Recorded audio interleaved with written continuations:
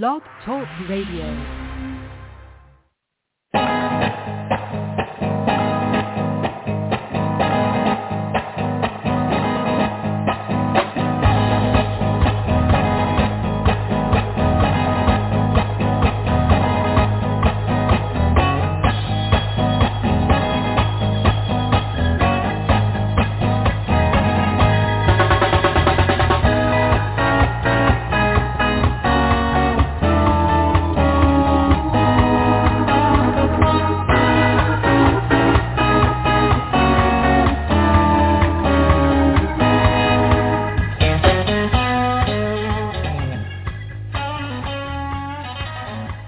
Welcome to the Posey Press Show, part of the Book Speak Network.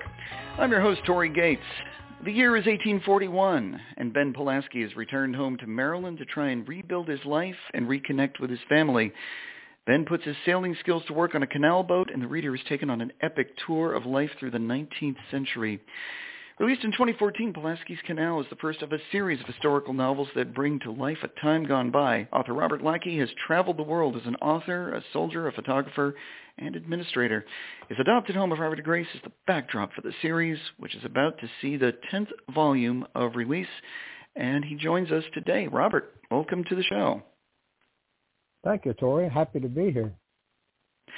Well, let's go back to where we first met. We were just talking before we went on the air that we met down in that town in Maryland, and we did a book signing with some fellows in 2019 at Washington Street Books. That's where we first met, and yes. I just remember that was an awful lot of fun because it was so interesting to just do a signing in a different place, and I was drawn to the numerous authors, but also the drive you've made toward these historical works. Let's talk about where the Canal began for you, Pulaski's story, and how it's really developed.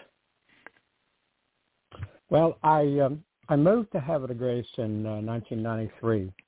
And within a matter of weeks, of course, I was drawn to the history of the town and the architecture that harkens back to the 19th century.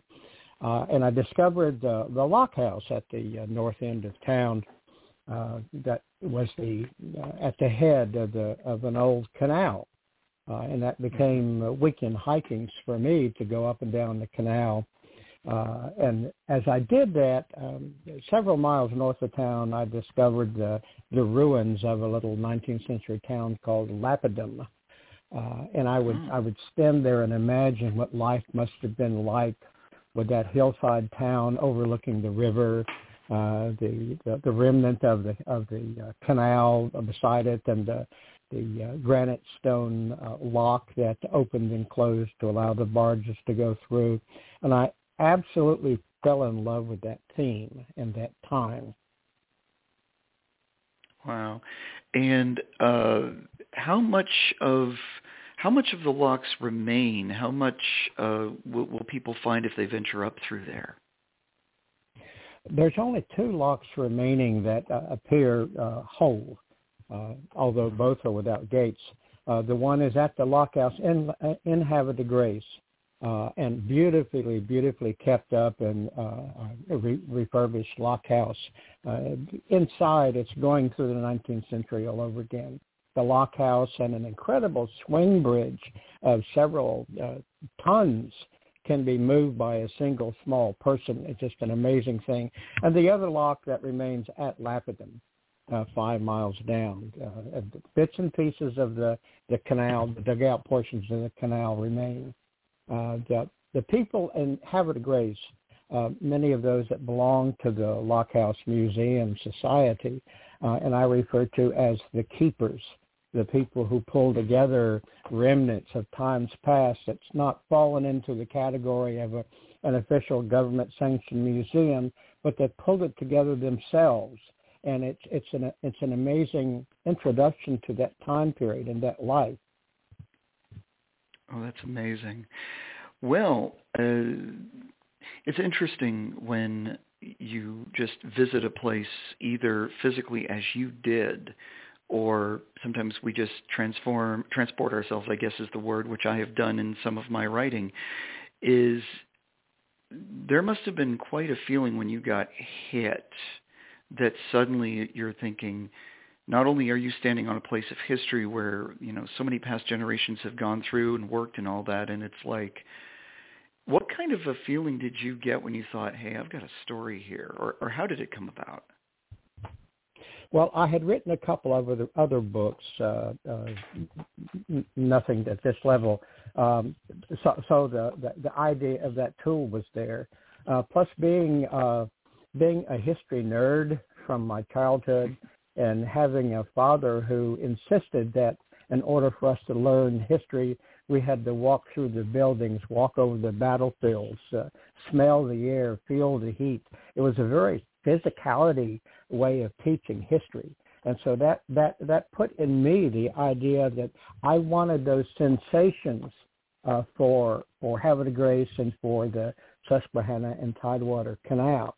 And the story began to arise as an idea of me simply imagining who was there. Additionally, as I developed into the idea of a theme for a book, I began to see the Susquehanna and Tidewater Canal as actually a character because it flowed daily from the free state of Pennsylvania, 45 miles north, into the slave state of Maryland. And right. The contradiction in the history was just almost overpowering. And that became the launching point for the characters that I developed for the book. And with that also, the area of Havre de Grace is at the pivotal area because it's right at the top of the Chesapeake Bay, mouth of the Susquehanna. That is a huge point. And before, more modern technology came in, the canal was one of the only ways to get goods moving. And this was a huge thoroughfare for business during this period, which you highlight. Oh, yes, the canal was and indeed all of the waterway canals on the East Coast in the 1800s were the interstate system of the time. And villages sprung up along the canal at the locks. And the villages themselves drew people, and the people drew commerce, or rather the commerce drew the people. And the goods flowed up and down those 45 miles. As a sampling of what the country was doing at the time. It set the stage for me populating it with the characters that I developed. Mm-hmm. Well, let's get into those fellows. The main character, Ben Pulaski, this is an interesting story. Here is a guy that his family and pretty much everyone else thought was dead at sea. All of a sudden, he resurfaces, and some people aren't too happy to see him. So it's like, could you set the story of Ben coming back? How did you come across him, and what places him at this point? When I developed the basic four characters for this one book, and I expected it to simply be one book as I explored it, but I wanted a strong-willed man, a strong-willed woman. I wanted him to have a couple of boys and a daughter. That was my original intent. So I had to assign them a series of duties to perform in this book. They had to be representative of what was being experienced then and the attitudes then, but at the same time have the more than a dash of obstinance in their characters. So when Ben comes home after being absent and thought dead, and he had left his family with money when he went away to sea, but it was much, much longer than he expected. The money was long gone. An ice gorge had occurred, destroying their home. The wife is destitute, living in a shack in the back of a doctor's yard, and the boys are hirelings of 12 and 13 years old, living on the canal barges as their only place, except to come visit their mother in the shack. So we started from a very low point. I would add to that, while he was gone, a child was born, the one he fathered right before he left, but he didn't know. And during the ice gorge, the child was taken from the mother. And so the news that Ben learns when he arrives is not only the devastation of his family's lifestyle, but the loss of that little baby. Mm-hmm.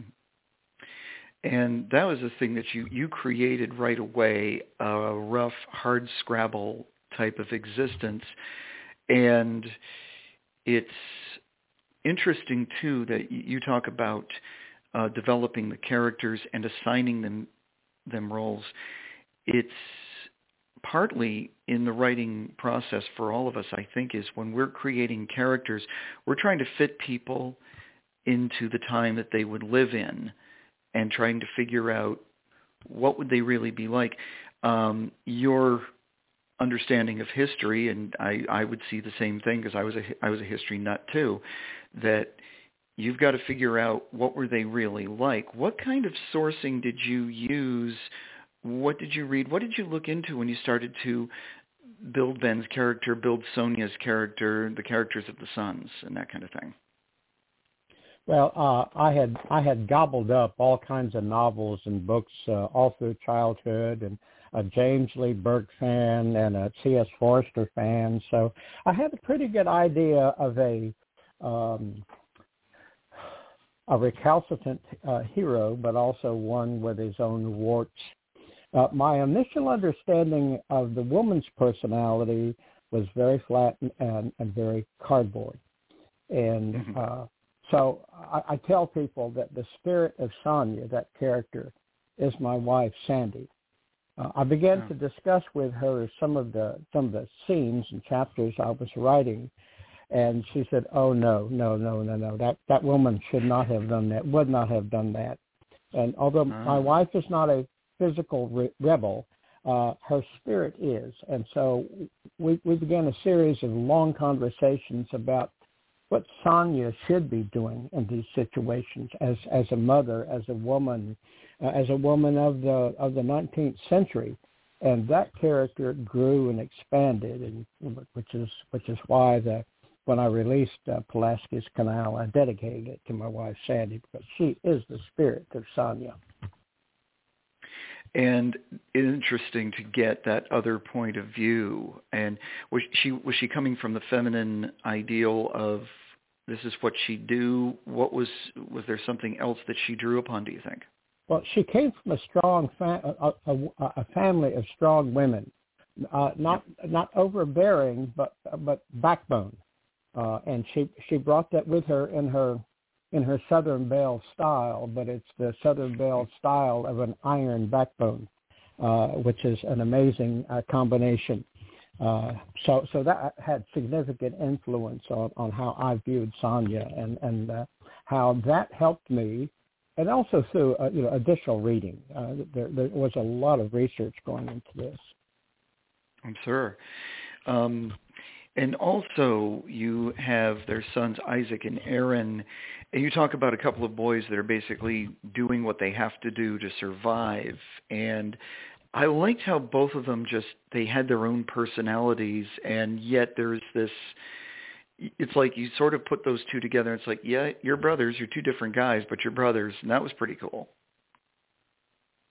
Well, my greatest inspiration for that was the fact that I had two very strong-willed boys at that age, just coming into their teens. And so it was easy to look at them and then picture them where I had the images of that I had of them in the 19th century. And so it was actually very easy to write them. The challenge was to hold them back. Yep. That's cool. Taking a look at some of these other folks, I am really very intrigued. I noted at the beginning in the way we set things up was that there's some interesting characters that just sort of pass through, and I wanted to talk about a couple of them. I especially loved Mickey, this Irishman who just kind of rolls along into the story and just sort of finds his way to Ben and starts working with him. He was a fun character in his own very rough way.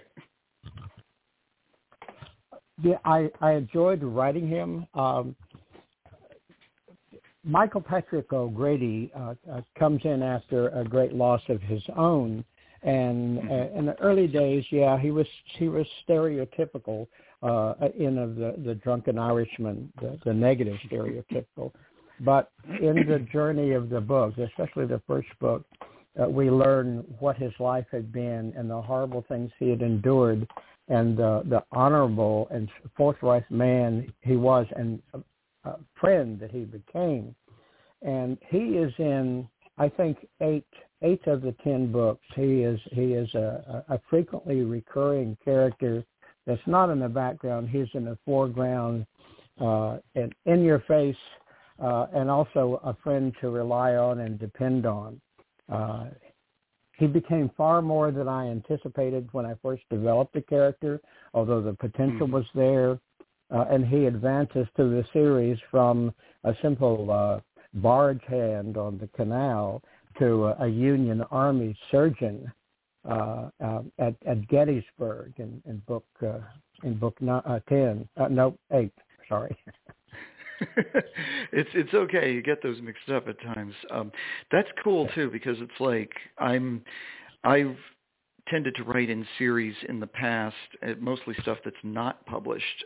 My current series has found the same thing. It's like you create a character and you think, okay, he's going to serve a purpose, and then all of a sudden, as you write on, and these books write themselves, some of these characters that you didn't expect, they come back, and all of a sudden they assume a new role.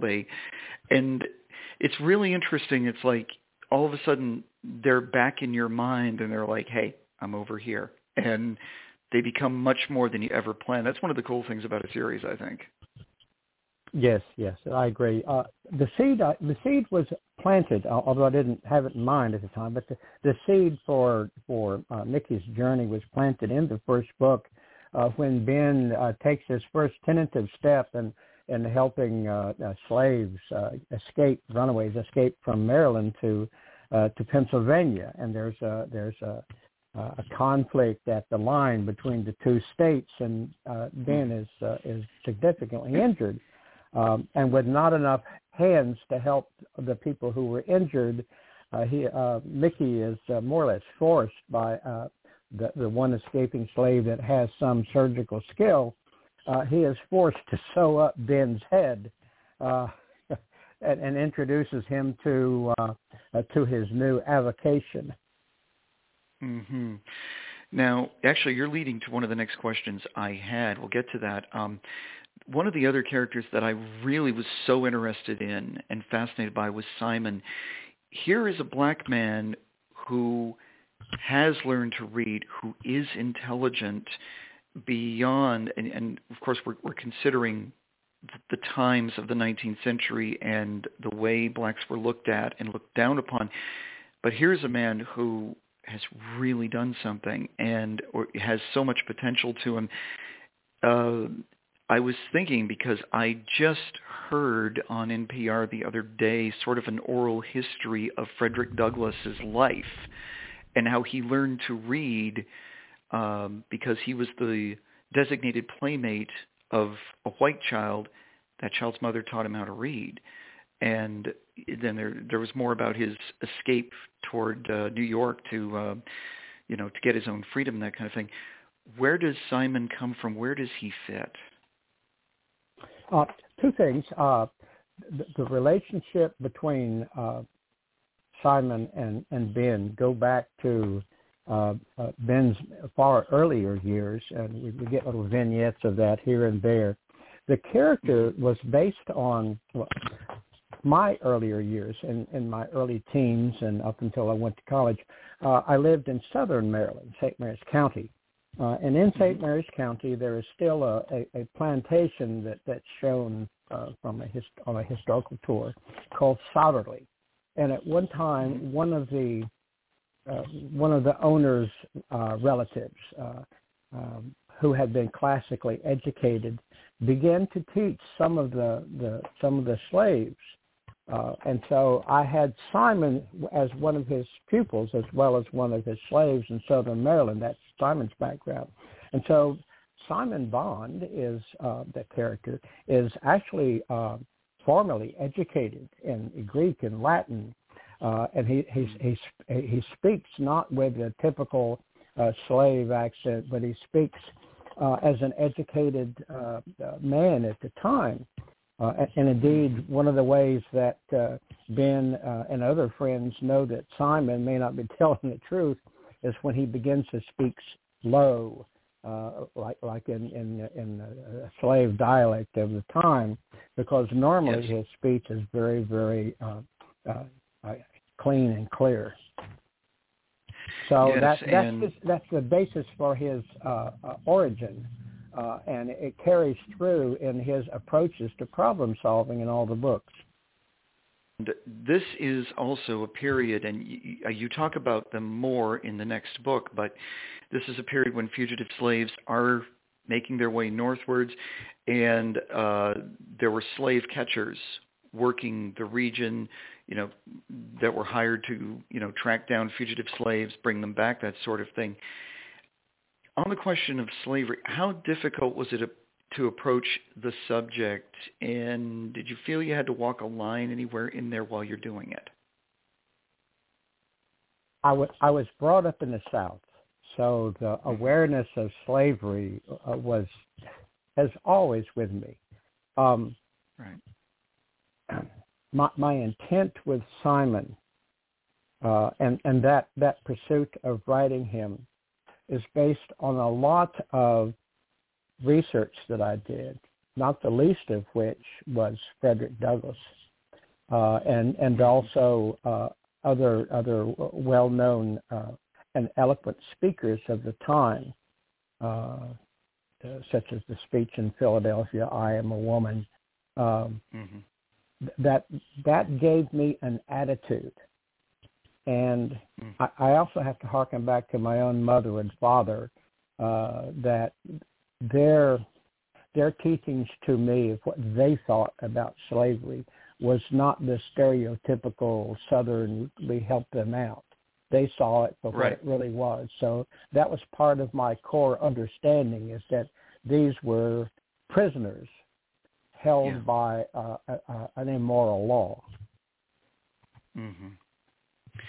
And it's very intriguing, too, because without giving it all away, Ben is going to end up sort of being involved in that operation of, bringing, the transfer from slave states to free states, and it's like you were just talking now about the strength and a certain sense of morality. Beneath all of his nature and his roughness, Ben really has a moral compass. He has a core. And Sonja has a core. And it's really interesting how you slowly developed that and brought him out in the story, especially Ben. It took time with him, but it was like a slow burn. My approach with him, the parallel that I drew from, my perspective in this era, is what a person would face breaking federal law. Based on the way we're brought up. And so from the laws of slavery in the 1840s were as profound as the laws for drug addiction, kidnapping, et cetera, today. So I drew that as an emotional parallel as I wrote the approach for that. Mm-hmm. And let's see, looking at another portion of this, it was humorous in a way, but your website and offered up a number of maps, photos, and also some interesting pictures on the canal boats themselves. Tell us a little about the boats that were plying the canal. We're kind of going back to that, but that leads me to my question of what are these boats like? And they were all a little bit different based on Ben's experience as he's trying to figure out what he's going to do. Tell us about them. Well, most of the canal barges that ran the Susquehanna and Tidewater Canal were actually Pennsylvania-built barges. And there was 3 or 4 different basic designs driven primarily by the length of the journey, which determined how many mules you needed. and also where you were going when you got there. Were you going out into open water, or would the barge just simply be in a holding pond at each end? The Susquehanna and Tidewater Canal was the more simplified type, in that there was a canal basin in Wrightsville, Pennsylvania, and then 45 miles south in Havre de Grace, there was another canal basin, a man-made lake of about 12 acres. So the barges were built with the understanding that they would be on the road for about a day and a half, which is what the trip took for 45 miles. And you walked at 2 or 3 miles an hour. So going up, they're going against a slight current, but there is no need to have on board, let's say, a manger or a barn for the off-duty mules, like the C&O barges do. C&O barges have 3 little compartments for people and for mules. For the barges that went along the Susquehanna and Tidewater Canal, there was a central cabin, a little 10 by 10 cabin, and if they rested a mule on the barge, while simply one could pull it because it was a team of 2 mules, they would just simply tie the mule to the bow of the barge and let the other one pull it. But that was when it was empty and when it was going downstream. The other times there was two mules. Now the locks were long enough that they could take in 2 canal barges at a time, because you've got to wait 15 or 20 minutes for the lock to empty or fill so that you could go to the next level. Locks on canals are essentially stair steps going up a hill with large lengths of flat water in between them. So the locks kept that. So to minimize the waiting period, they built the locks big enough to hold 2 barges at a time. The barge users figured out it would be much more economical to tie these barges at the bow to stern with big hemp rope. And so the tandem barge was very, very common, probably most common going up and down the Susquehanna Canal. You would only need 1 tiller man. You would need somebody guiding the mules. And so the same labor used for 1 barge could be applied for 2 barges. So you increased your cargo and your profit. Okay. And how did the ugly boat come about? I had seen scows while I was in Europe, and I had seen scows on the Chesapeake Bay, old pictures of them. A scow is a flat-bottom boat that's suitable for going in shallow water. And so for Ben reclaiming his life, I had him in mutual investment in building his own canal barge, which was his intention, so he could, make some money for his family. But it was destroyed by the same ice gorge that destroyed his family's home. And what was left was not long enough to be a full barge, but it was still long enough to be useful. So in the pages that describe that rebuilding of the damaged barge, he winds up with basically a scow. And I have a couple of those in demonstration on my history page on my website. But it also sailed. He was smart enough to realize, as some bargemen were, that they didn't have to wait for some other ship to pull them down to the destination port. And so it became a sailing barge. And with that, he began to pull other barges, and that's how he grew his business and saved money, not having to pay a steam tug. Mm-hmm. And one of the things that another interesting subplot in the story is, as Ben is trying to get his life back together, get a business going, you throw in, and I am certain that there were quite a few people in those days that saw bankers as evil people or just people that were out for themselves.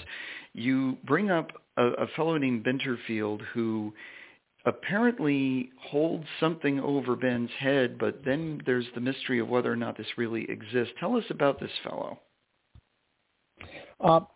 In the 1840s, the concept of a mortgage was just beginning. So up until then, if you wanted to buy land to build a house, you had to come up with at least half the money up front, and then they would expect the rest of it within 90 days. But banks at that time were loosely controlled or not. And so the mortgage began. And the mortgage from the very, very beginning, the mortgage concept was tainted by people who would take ill advantage of it. So he became my financial villain, who also lusted after Sonja. And it's interesting to watch that sort of that battle. There's sort of that it's like this is yet another fight that Ben has to fight. And you carried that along really well through the story as to what was Bitterfield really up to. And the mystery of, it's like now Ben also has to solve a mystery or figure out what's going on. I thought that was, it added an extra layer to the story. And actually that kind of leads me to this. We talked briefly earlier about the length of this series. I mean, you're about ready to do get the 10th book ready. Did you ever believe you would write this many? No. Book 1, Pulaski's Canal, took me 9.5 years to write and finish and publish. Right. Of course, I had a day job, bills to pay, and my own saga to address with my wife Sandy and my boys. And when I finished it, I thought, okay, I've done it. I wanted to do this, and I was proud of it, and so it went out there. And it was kind of like when I finished my bachelor's degree, I was so pleased not to have that drudgery of schooling. And then within a couple of months, I was on to my master's. And it was another, unexplainable compulsion, but I couldn't let the characters go. I felt that there were enough seeds planted in Pulaski's Canal that I wanted to address a little bit more. And so my approach to writing other books was to do the same period study I did and to spend actually weeks reading digitized newspapers from those years, downloaded from the Library of Congress, so I could see everyday words being used in the newspapers and the thought processes. And it just compelled me to take it to the next step.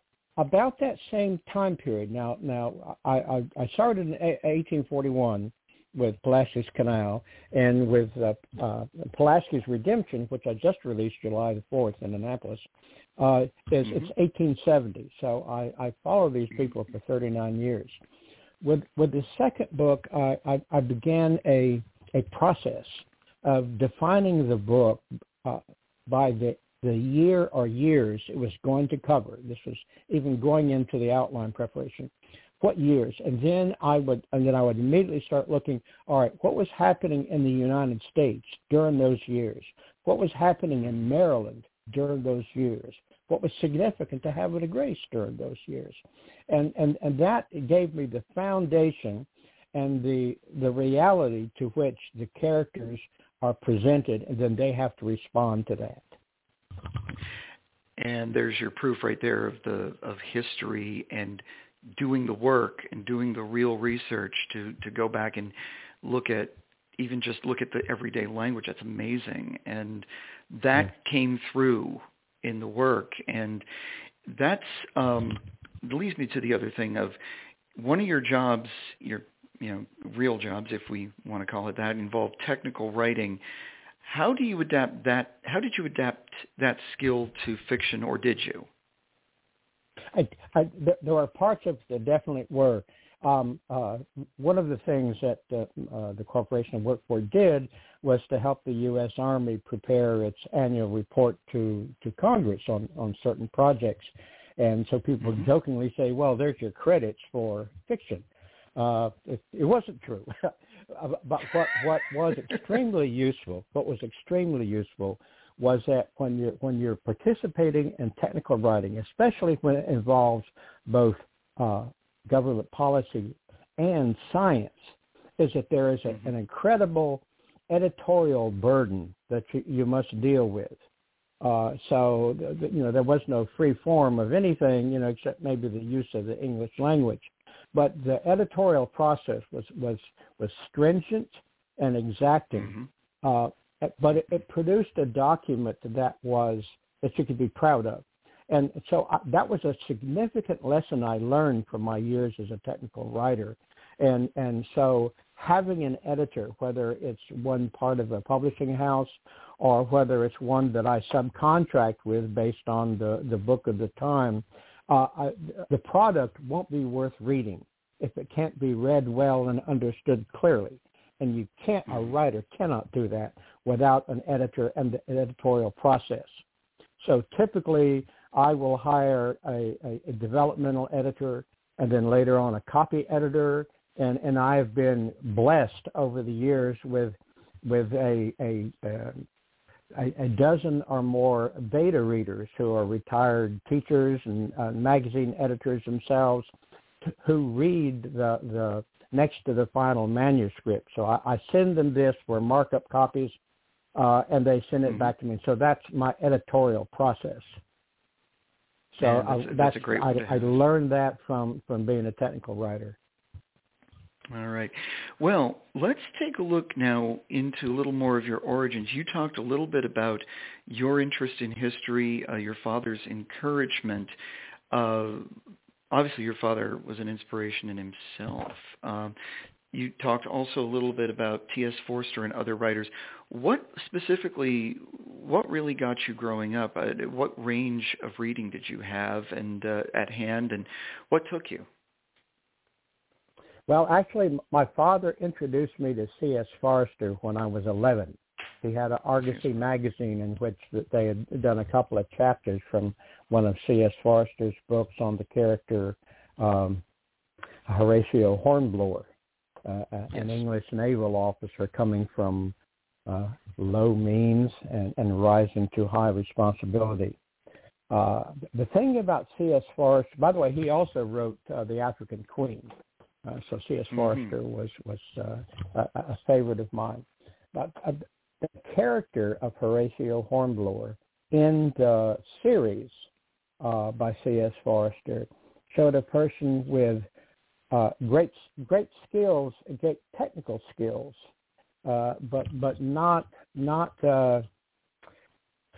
fashionable skills, not social skills, other than the basic ones. And he was ill at ease with with ceremonial attention. So I brought that to Ben and Sonja.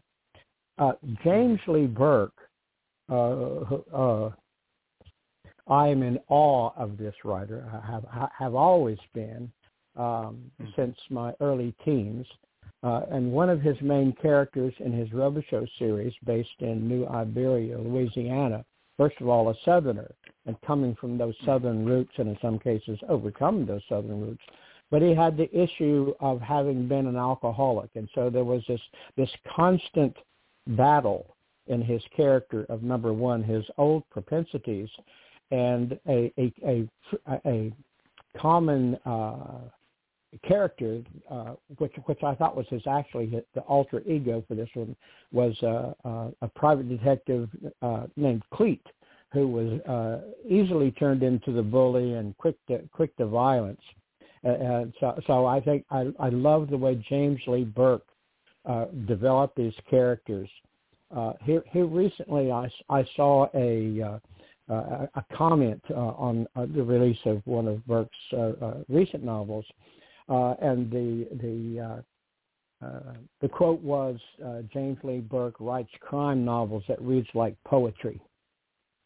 Wow. And I'm thinking, if anybody could ever say such a thing about any sentence I ever wrote, I'm finished. I couldn't do any better than that. That is an extraordinarily high compliment, yes. And I guess for me, the highest compliment I ever got was a very recent one by an old friend who just flat out, who has read some of my work and just said, "You are a writer. You are this person." That's nice. Yes. And it's very flattering, but it's also sort of, Yeah, it's sort of like the feeling of, okay, this work we've done all these years, that means so much. Now, an interesting thing, too, about these types of novels, I want to get into some of your other writing, too, but tell me about the reading audience that you have found for Pulaski Saga. Who are they? What kind of an audience has been attracted to this? Well, according to statistics, my average reader is 52.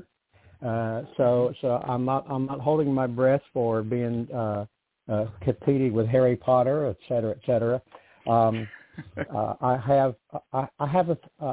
I live in South Carolina now, but I'm still the new guy down here, and I don't have as strong a following. I have a few brick and mortar places, but the Chesapeake Bay, Eastern Virginia, Maryland, Eastern Shore, and some in Delaware, that's probably where 80% of my readers are from or live. Mm-hmm. And obviously you've got an audience. What kind of reactions do you get from it? What sort of things do folks tell you about what do they like or perhaps not like about your work? Well, excuse the language, but I had an email about 6 months ago, and the guy said, "Get off your ass and write the next one, Lackey." So I found that undeniable encouragement, but I was doing it anyway. So after my third book, I had several people say, "How come we have to wait so long?" Which, a writer loves to hear that. So I embarked on a period where I committed to writing 2 books a year. And with the editorial process and everything else, I was allowing myself 100 days for each novel, bearing in mind novel 1 took 9.5 years. But by then I was doing this full time. And so with the completion of number 10, I have received a few lamentations that the series has come to an end. But bear in mind, the Ben Pulaski, to me, is the embodiment of the 19th century. He is born at the stroke of midnight in the year 1800. And so by book 10, which touches into 1870, he's 70 years old, and Sonja is 65. They're 19th century 70 and 65, so I think that's more robust than the ones today. But that's one of the reasons I wanted to stop there. But also, all the things that they accomplished and all the things that abolition accomplished was about to be destroyed by the Jim Crow laws. So I just didn't want to take it any farther. And you really do take this man, I mean, like you say, he's lived a full life, and this is going to touch on, as we say, we've talked about, the slavery situation, the Civil War. There's going to be, and as you say, leading up into the years that follow that. This is a long series that takes us through a very pivotal time in American history, but you've done it in such a fantastic way. Now, interesting, you were talking about your sort of drive to do, when you say a book in 100 days, are we talking draft 1 or are we talking something much more intense? We're talking entering editing phase by others. Okay. And another thing, too, was I guess the next thing would be, did you have any, in terms of publishing it, what took you the direction that you did? Did you get any kind of response from major publishers or minor ones about whether or not this would work? And what did you decide was best for you? Well, I had belonged to three writers groups over the years, writers organizations, in Philadelphia, and the Maryland Writers Association and the South Carolina Writers Association, of which I was president for a while. My first published works were done by a small press, and it was a thrilling thing. And I guess typically naive of all new writers when I was first published was, I'm published now. They're going to do this and they're going to do that, and the money will roll in. Not.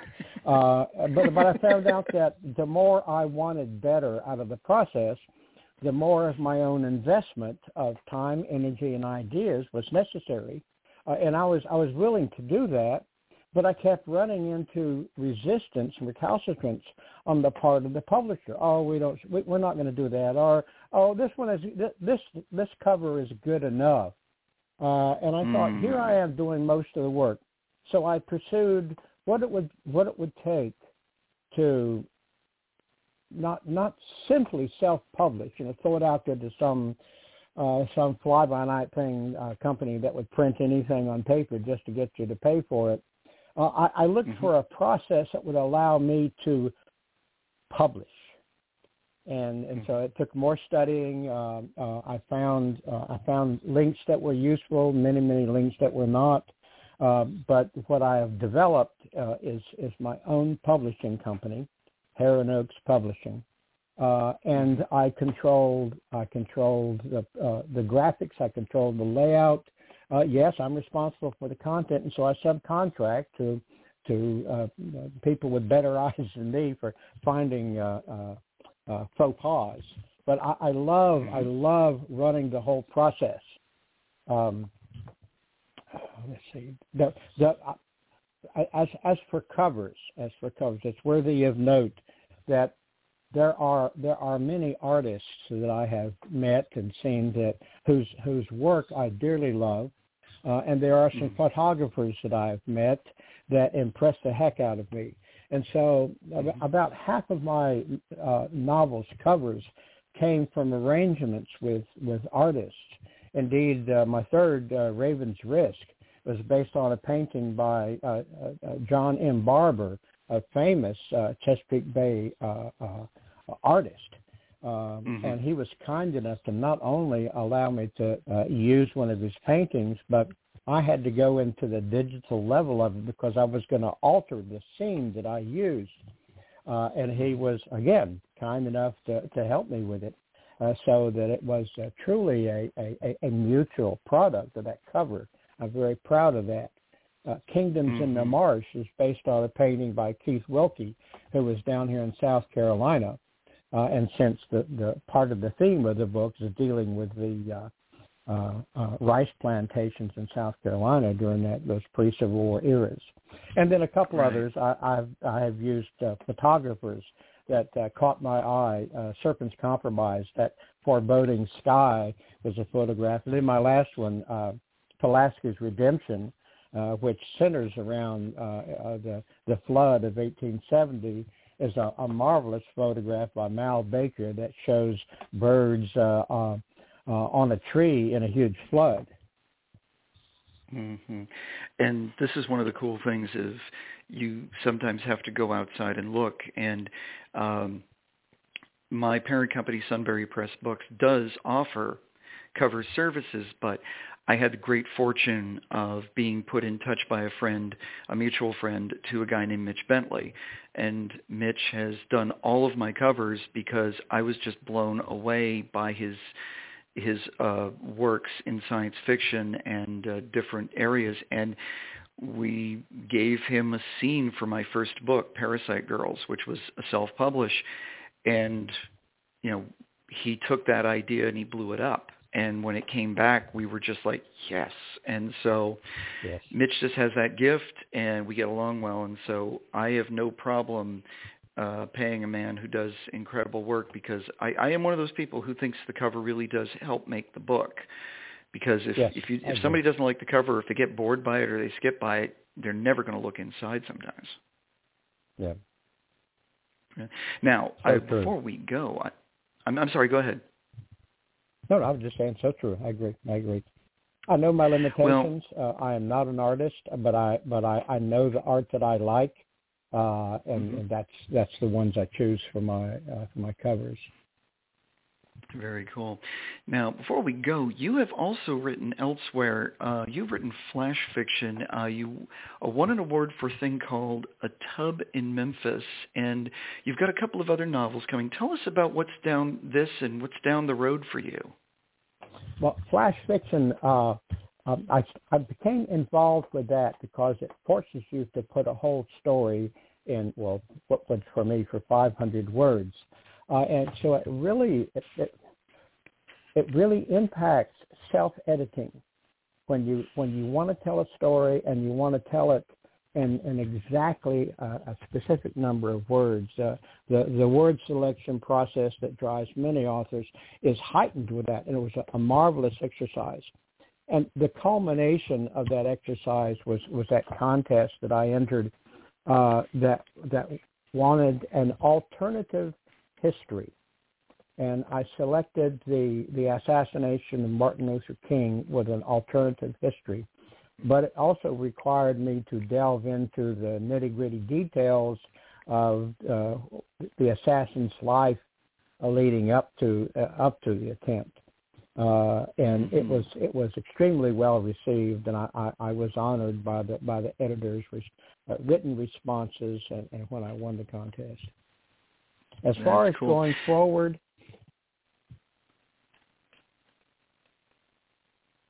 hello? Yes, I'm here. Oh, okay.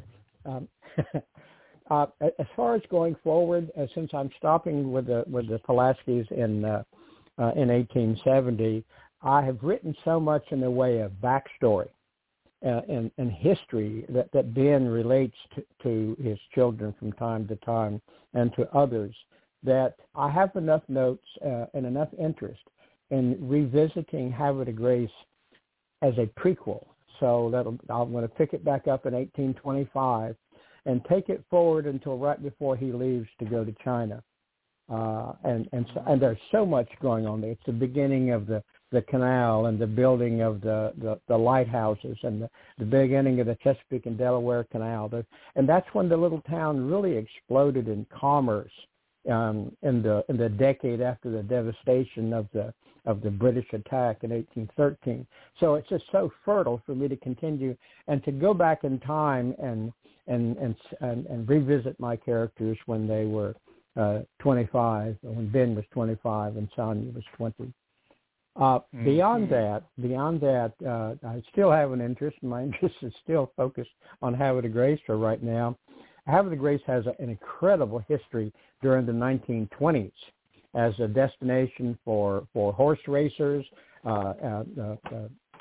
whiskey peddlers, and even visited by Al Capone and several of his friends on a regular basis. So again, there's fertile ground for, wait for it, the great-great-grandchild of Aaron Pulaski and the great-great-granddaughter of Alicia Pulaski. So the family tree will continue. Excellent. Well, where can we find your books, and where will we find you? Well, my website, rflackeybooks.com, Amazon and Barnes & Nobles and all the internet bandits, or at least most of them, unless I've offended some of them, but it should be all of them. And then I have a dozen or so brick-and-mortar places in Maryland and New Mexico and South Carolina and Virginia, local places. Very cool. Well, I guess my last question for you, Robert, is what advice do you give the aspiring author, no matter what genre they write in? Don't talk about writing. Yes, do some research, but write. If you don't plant that seed, you're not going to have a crop. You won't have a bush to trim. Sit down and write the story. And if you don't like it, throw it away and write it again. The only way to hone the craft of writing is to write. Put your thoughts down until you're satisfied with them, and then get an editor who will tell you to change it. Well, amen to that. Well, listen, Robert, thank you so much for your time. I've had a great conversation with you. At least I've heard one. Thank you for being on today. Thank you for inviting me. It's been a great pleasure for me, Tory. All right. Hopefully I'll see you down that way again sometime. We'll have to do a book signing together in Havre de Grace. I think we should. All right. Be well, and thank you. Thank you. Our guest on the Brown Posey Press Show today has been Robert Lackey, author of Pulaski's Canal, Blood on the Chesapeake, Raven's Risk, and many more. I'm Tory Gates, your host, author of the Brown Posey releases A Moment in the Sun, Live from the Cafe, and Searching for Roy Buchanan. The sequel to the latter, Call It Love, is set for release later in 2021. Thank you for listening. This is the Book Speak Network.